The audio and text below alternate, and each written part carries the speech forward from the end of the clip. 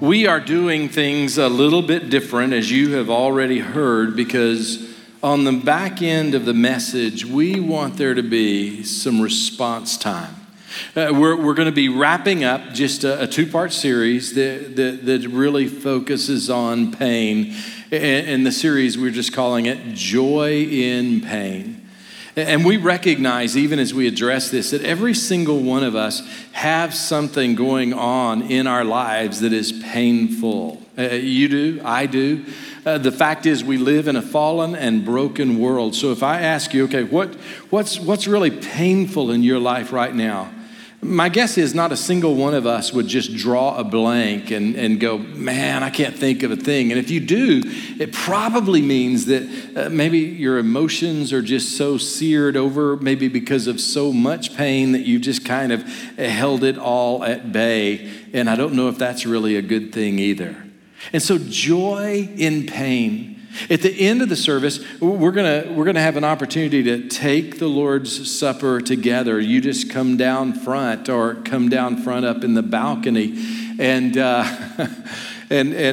then we're gonna have people here at the altar to pray for you if you want to come and just pray with someone. So that's what we're going to be doing today. And let me encourage you to lean in. I know this is kind of a sleepy Sunday. Is there anybody in here besides me that's sleepy because you've lost an hour of sleep? Okay, yeah, me and about half of you. That's good. You know what? If you ever had a chance, an opportunity, a great excuse to just skip church, it was this morning. Time change, the end of spring break or the beginning of spring break, depending on when you take it. And yet you chose to be in God's house to worship Him and to gather with His family and listen to His word. So I think you ought to just give yourselves a hand. Amen? Come on, let's do it. All right, now, as we dive into this subject, I just want to register, my frustration with the whole concept of joy in pain.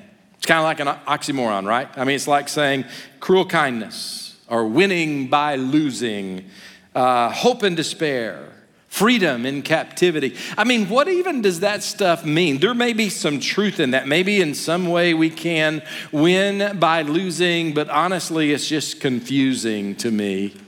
And let me just say, probably for all of us, I know for me, when it comes to joy, I'd a lot rather find joy in pleasure than in pain. Can I get an amen to that? Is anybody with me on that?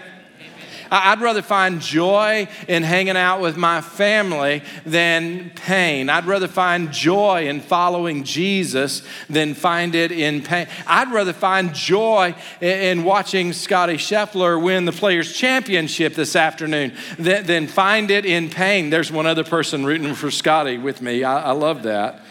But here's the reality. Jesus is the one, through His servant James, who told us, when it comes to the painful experiences in life, we have a choice. Remember what Pierce preached last Sunday from James? Consider it all joy. Now, I just want you to lean in on this thought for a second, okay? This is not my text. I'm not going to preach on the same text that Pierce preached on. I'm just kind of rehashing what he said. And here's kind of what he's saying. God through James and then through Pierce last Sunday. Hey, when you experience pain, and every one of us are experiencing pain, so you just give a name to your pain. Fill in the blank. What is the pain that you're facing today?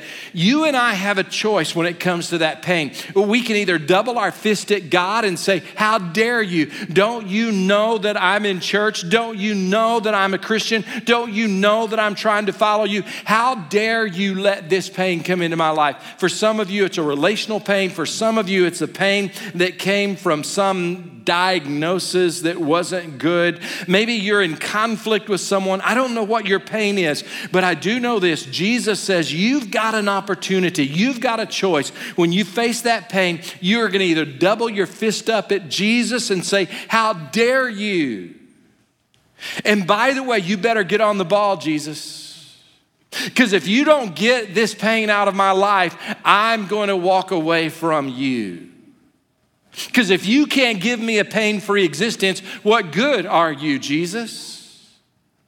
See, Jesus said, you're gonna make a choice when you encounter pain, and we all encounter pain pretty well every day, and we either consider it an offense or we consider it all joy.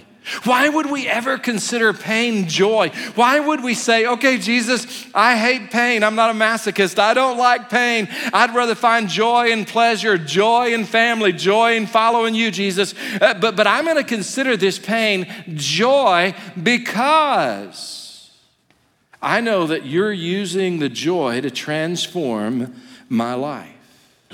You're using it to produce in me perseverance. What is perseverance? Perseverance is a faith with roots. Perseverance is a faith that is just sunk into Jesus. Perseverance is the kind of faith that even when pain upon pain comes into our life, we respond just like Job. Lord, you've hit me with about every painful thing that a human being could be hit with. So about all that's left is me dying. So let's just get this straight. Let me just get it out there, God. Though you slay me, though you introduce death into the equation, yet will I trust in you. And so he's saying, you got a choice. You can shake your fist, or you can lean into the pain and say, Jesus, I'm going to thank you for the pain because I know that you're going to use it to transform me, and you're going to give me a faith with roots, sunk deep into you, so that nothing can shake my faith. Nothing can dissuade me from trusting in you and following you. And if you read on in the passage that Pierce preached on, he says that he uses that to bring us to completeness. He uses the pain to transform us to be a whole lot like Jesus. So that's what we talked about last week. And this week, we're going to talk about how God then uses those who are transformed to actually transform others. See, God wants to work in your life. God wants you to say of the pain in your life right now, instead of shaking my fist at you, God, I'm going to lean into it. I'm going to rejoice because I know that you're working in my life to transform me. And God, then I know that you're going to put me in a position where you can work through my life to transform others. And that's what we see in Stephen's life, which Judd read about.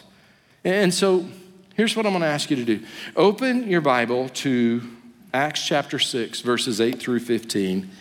And as we just dive into this text for a few moments, I'm going to ask you to just consider this.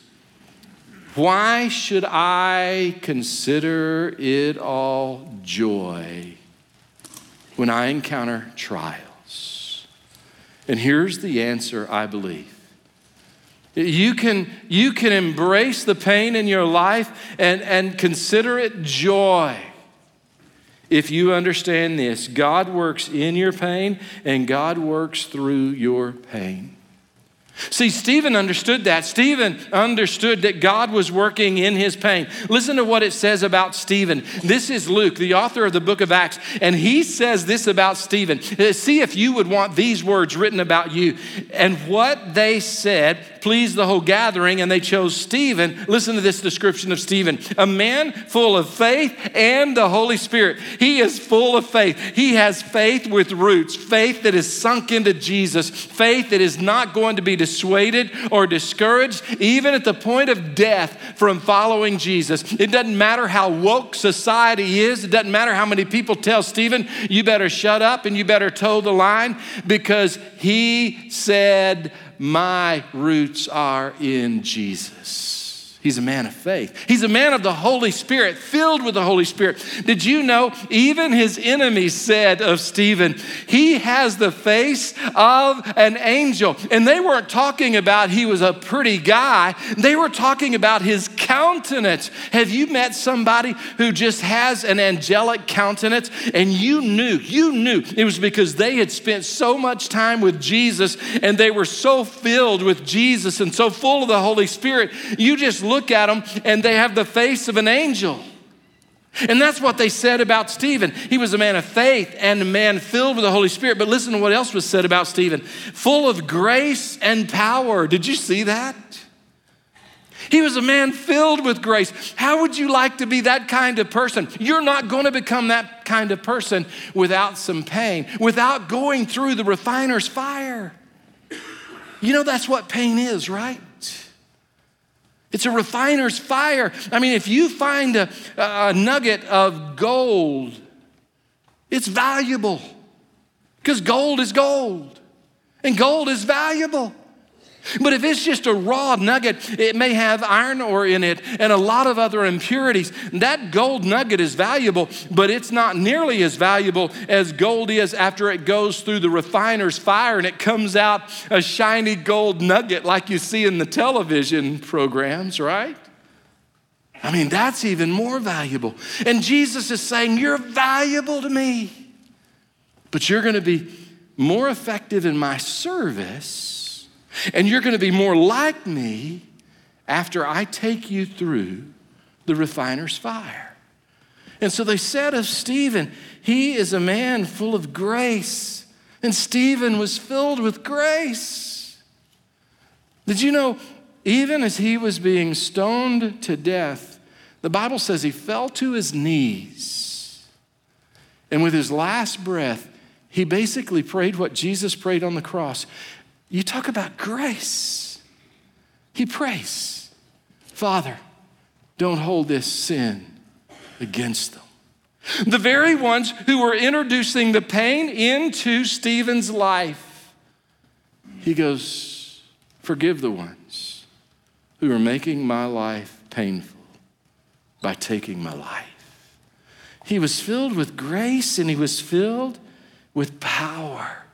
There was a boldness and there was a burden. He cared deeply about those who were far from God. Listen, do you want that to be said of you? Here's the reality. That kind of formation, that kind of transformation doesn't come without pain.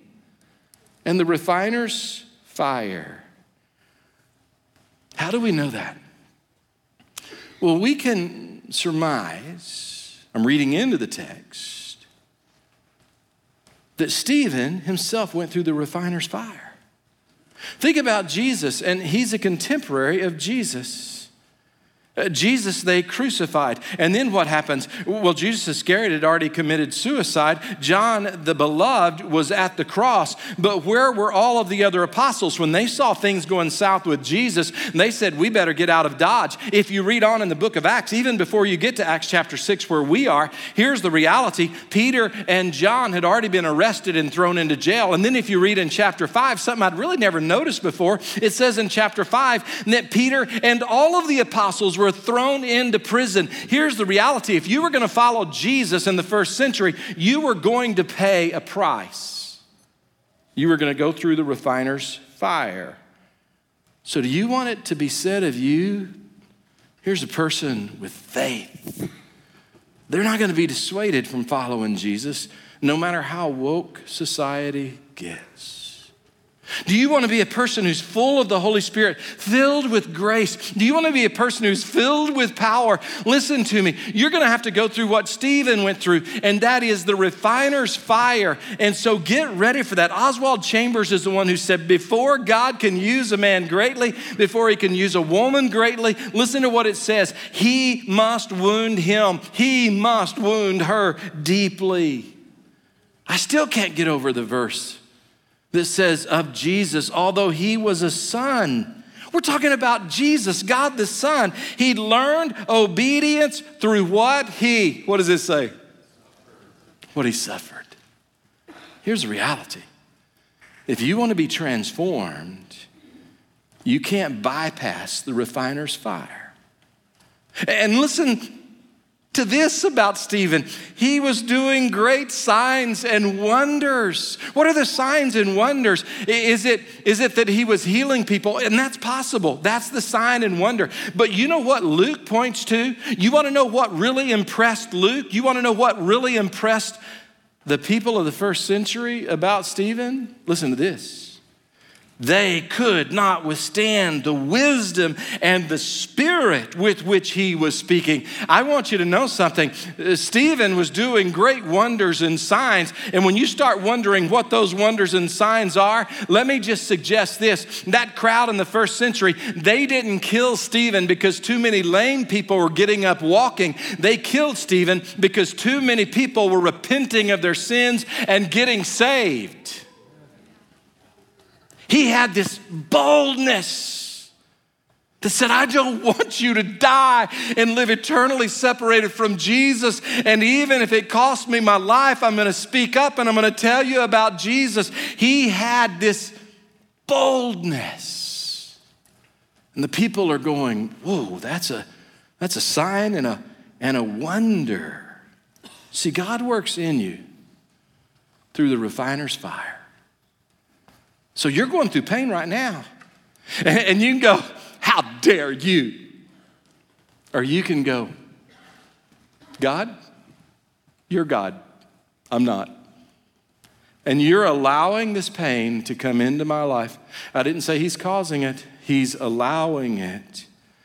And God, I'm gonna choose to rejoice because I know that you're using the pain as a refiner's fire to make me more like Stephen, to make me more like Jesus. But what I want you to catch is how God uses the transformed to transform others. See, God did a work in Stephen's life, and then God immediately put Stephen to work. Did you notice, first of all, that Stephen served the church? And every skeptic in the crowd right now, I know what you're thinking, and I don't blame you. Oh, you're the preacher, so of course you're going to work this point in. But let me make my case, and then if you still think that, then go ahead and think that, okay? Did you know that Stephen, this man full of faith in the Holy Spirit, this man who was full of grace and power, do you know where God first called Stephen to serve? In the church. Did you know he was the very first deacon of the New Testament church? And what they said pleased the whole gathering. They all decided, hey, we've got some problems with feeding widows and there's conflict in the church. We got to get some deacons, servants, office of serving. And so they go, who are we going to choose? And they're all going, this is a great idea. And we know who the first one you need to choose is. They chose Stephen, a man full of faith and the Holy Spirit. Here's what I want you to catch. God transforms through the refiner's fire, but those who are transformed, he transforms others through them. You realize that, right? And the very first place he starts using a transformed person is in his church, the bride of Christ. Why does God place the transformed into his church and say, I want you to serve my bride? Because he loves his bride and because he knows that when the body of Christ gathers together, that lives get changed, and that lives are transformed. Amen? I mean, when we're gathered together, the whole idea here is that God is in the midst and God is changing hearts and attitudes and minds. The idea is, God is in our ministries. Think about what's happening with Chi Alpha next month. Think about what's happening with Chaos on Wednesday nights. Think about what's happening with Vacation Bible School. Why do parents sign kids up for all of these ministries? We opened up VBS apparently a few weeks ago for registration, and they told me within the first day or two, 250 kids signed up for Vacation Bible School this summer already. Isn't that amazing? Why do moms and dads sign their kids up at Vacation Bible School? Because they know God transforms children's lives through Vacation Bible School. Amen? And so God says, of course, I want transformed people to serve my bride, the body of Christ, because I'm at work in the midst of my body and I'm changing lives. Why does God want people to serve in life groups? Because people are transformed through life groups and connection and the fellowship and the Bible teaching. A dear friend of mine that I've discipled shared his testimony with a group of guys about a week ago. And he knew I was in the room because he looked at me when he said this. And he told them, and he wasn't even ashamed to say this. He said, I'm in this church. And he looks at me. Not because of the preaching. You know I'm in the room, right? And he goes, I'm in this church, and my family's in this church because of our life group. And he talks about the connections and the relationship and the impact that God has had on his family in that life group. And he is saying, what is he saying? He's saying that God transforms lives in life groups. And I want you to know, we gather in worship, and we gather to preach sermons. Why? Because we believe that even in this setting, God is transforming lives. My buddy doesn't believe that, but I do. Thank you for laughing. Trace is the only one with me there. God transforms lives. Because in worship and in sermons, we take our eyes off of ourselves and we put our eyes back on Jesus. And when we put our eyes on Jesus, Jesus starts doing miraculous works. Why does God call the transformed? To find a place of service in his church. Because he wants his church to be well served, well taught, well greeted, well funded, because that's where he's transforming lives. But notice where else God used Stephen. It wasn't just in church. God used Stephen out on the streets. Did you catch what it said? They. Who's the they? They could not withstand the wisdom and the spirit with which he was speaking. I'm telling you, the they is not the congregation on a Sunday morning as he was preaching a sermon. It wasn't his life group. It wasn't a Chi Alpha gathering. You know who the they are? It's the they out on the street. You and I would say Stephen was preaching at the office. Stephen was sharing in his neighborhood. Stephen was sharing at Kroger. You see, God uses those who are transformed. And then he says, here, I want you to serve in my church, and I want you to share the gospel with the people in the community. And he gave Stephen this burden and this boldness to tell others about Jesus. See, that's what transformed people do. That's how God uses transformed people to transform others. I'll tell you, my wife is far more bold than I am. This past week, literally this past week, our washing machine died. We laid hands on it and asked God to raise it. Please, Lord Jesus. He didn't. I kicked it for good measure. That didn't help either. So we got a new washing machine. The guy delivers it on Wednesday afternoon. I'm up here. Kim meets him. And my wife, she just loves people, so she loves to talk to people. So in no time at all, she's already found out pretty well everything about him, including the divorce that he's going through. And she said, God just really convicted me. I need to tell this guy about Jesus. So I loved her strategy. Here's what she did, literally. She said, would you like a bottle of water or a Coke? And he said, a Dr. Pepper? She said, I've already drank all the Dr. Peppers. It's a bottle of water or a Coke. And he goes, I'll take a Coke. So she got the Coke, and she has a little card that's got the gospel on it, and she wrapped it around the Coke and then wrapped it up in a rubber band and handed it to him and said, here's your Coke, and the card on there is the gospel. And it just tells you about Jesus and how he loves you and how he wants you to be his follower.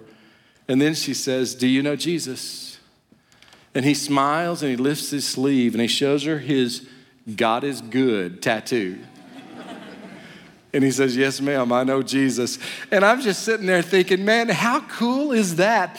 God just gives my wife a burden and he gives her boldness. And they're on a Wednesday afternoon with a guy who's going through a divorce, delivering washing machines. They just got to celebrate in the midst of the pain of his life, the goodness of God. Because that's what God uses the transformed folks to do. See, God transforms us so he can transform others through us. Now let me just stop here and just I hate to use the words get real, but let me just get real here. Ready? Some of you right now, if you were going to be really, really honest, and you're in church, so don't bother, but I mean, if you were going to be really, really honest, you would say, Gary, I don't really care about being transformed. I'm here because I believe God wants me to be here. But as far as coming here saying, God, could you just give me more faith? Could you sink the roots of my faith deeper so that there's nothing that could ever dissuade me from following you? God, would you fill me with the Holy Spirit? I mean, so that the very countenance on my face changes and others are going, man, he or she looks like an angel. And they're not talking about your makeup or your hairdo. Maybe you'd say, I'm not really in here praying that God will give me, grace, that God will give me power. And then if you were going to be really, really honest, you'd go, and I'm certainly not here praying that God will use my life to serve somewhere in the church, that God will use me to share with somebody on the streets or in my office or in my neighborhood or in my fraternity or my sorority, the gospel of Jesus. Okay, let me tell you, if that's you, I don't believe it means that you have no faith. I don't believe it means that your faith is defective. I believe it just means that your transformation is incomplete. And so then my only encouragement to you is watch out. As C.S. Lewis says, pain is God's megaphone to rouse your deaf ears.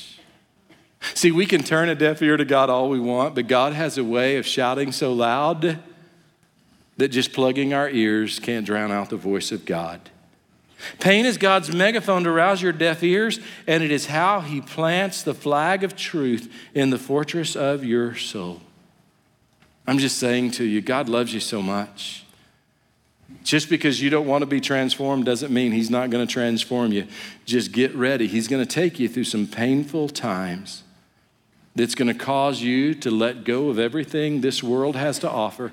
And it's going to cause you, just like a child, to reach up to Abba, Father, and say, oh God, I need you. And then he'll transform you. And then he'll begin to transform others through you. So what am I inviting you to do?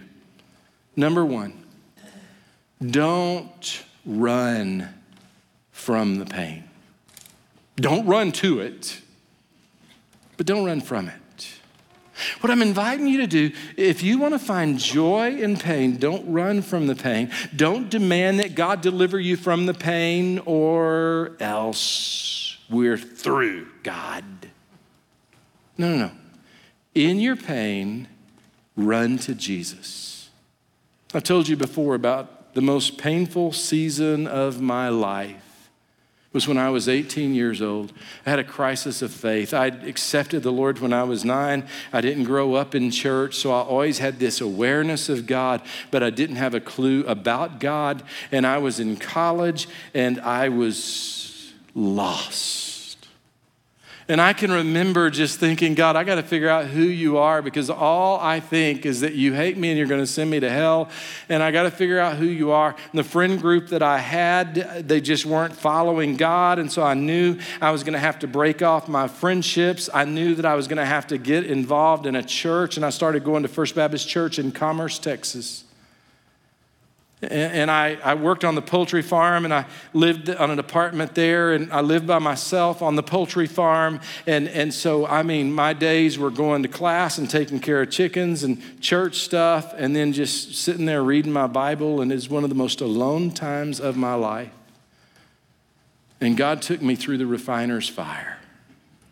He took me through the refiner's fire because there was so much in my life that I needed to confess. There was so much in my life that I needed to learn. Did you know that as followers of Jesus, we're actually supposed to read the Bible? Who knew that kind of stuff? You're supposed to pray and confess sins. And I started learning all of these things in church, and they started teaching me about how to follow Jesus. I had so much to learn, and I had so much to do, and it's amazing. You're gonna say, oh, Gary, you're just making this up. No, I honestly, as I look back on it, I realized God immediately, as he began to transform me, he plugged me into church, and he put me to work in church. And I mean, I was passing out bulletins. The first time my wife visited church on a Wednesday night, I gave her the bulletin, and I said, hey, baby, you wanna go on a date? No, I didn't. But I wanted to, because when you see a gospel fox, you just go for it, right? Amen. And so I'm passing out bulletins. I'm driving the bus to pick up kids before church, and you go, seriously, they used to do that? Yeah, it was like 200 years ago, but I did that. And God put me to work, and then not just there, I got into a witness training class, and at 18 years old that summer, I started going dorm to dorm, door to door on campus and witnessing to folks. And I'm telling you, in the course of that summer, God transformed my life, but he took me through the refiner's fire to do it. And that summer, I fell in love with Jesus. And that summer, I fell in love with his word. And that summer, I fell in love with his church. And that summer, I fell in love with the calling that he placed on my life. And that summer, I fell in love with Kim. Because I met her at the end of the summer. If I'd have met her at the beginning of the summer, she wouldn't have given me the time of day. By the end of the summer, she gave me a second look. Thank the Lord. God takes us through the refiner's fire to transform us. But then he takes us, the transformed us, and he puts us in places where he can work through us to transform others. So you want joy in pain? You're gonna have to lean in the midst of the pain, lean into Jesus and just say, Jesus, I'm gonna consider it joy because I know that you're gonna work through this pain to do something good in me and to do something good through me. So instead of shaking my fist, I'm just gonna lean in. And by the way, could I just say to you a second response to this message would be this: let God transform others through you. Embrace that. I'm telling you, Stephen had impact on the very day that he died. Did you know there was a young man there named Saul who was literally holding everyone's coat?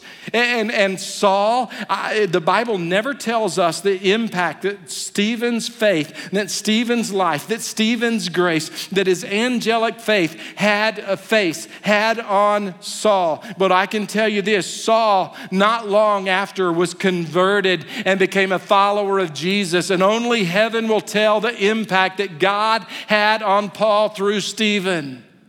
And I'm telling you, you let God transform you through the refiner's fire, and I'm telling you, God is going to begin to have impact on the people around you in ways that you can't even imagine. So lean into God transforming others through you. Here's what we're going to do. We're going to have a response time now, where we're just going to sing, we're going to worship. The Lord's Supper is available on tables down here. We want you to get up and come down. Thank the Lord, we're moving past COVID so we can get close again. Amen? Amen. And so you can come down. We have it in the balcony as well. Across the front, there are going to be people who are prayers. And they are willing to pray for you. Maybe you just need to talk to somebody about the pain in your life and just say, hey, I know you can't do anything about my pain, but you can bear the burden with me. And so I'm just gonna invite you to come to this altar, take the Lord's Supper, come to this altar, let somebody pray over you. The Next Step room is all open during this time as well. Maybe you need to respond by trusting in Jesus to be your Savior. You come to that Next Step room. Maybe your next step is baptism. Maybe your next step is church membership. We want you to respond in these moments. Let me pray. We'll stand, we'll worship, and we'll respond. Lord Jesus, thank you. Thank you for reminding us today that the refiner's fire is joyful only in that. You use it to transform us, and you use a transformed us to transform others. So Lord, right now, as we each imagine our own pain, Lord, may we all just as a faith exercise say, Lord, I consider this pain all joy, knowing that you're using it to transform me, knowing that you're using it in my life as a refiner's fire. Lord, may our response to this message be, Lord, in the midst of my pain, I'm not running from the pain. In the midst of my pain, I'm just running to you, Jesus. Lord, we're running to you in Jesus' name. Amen.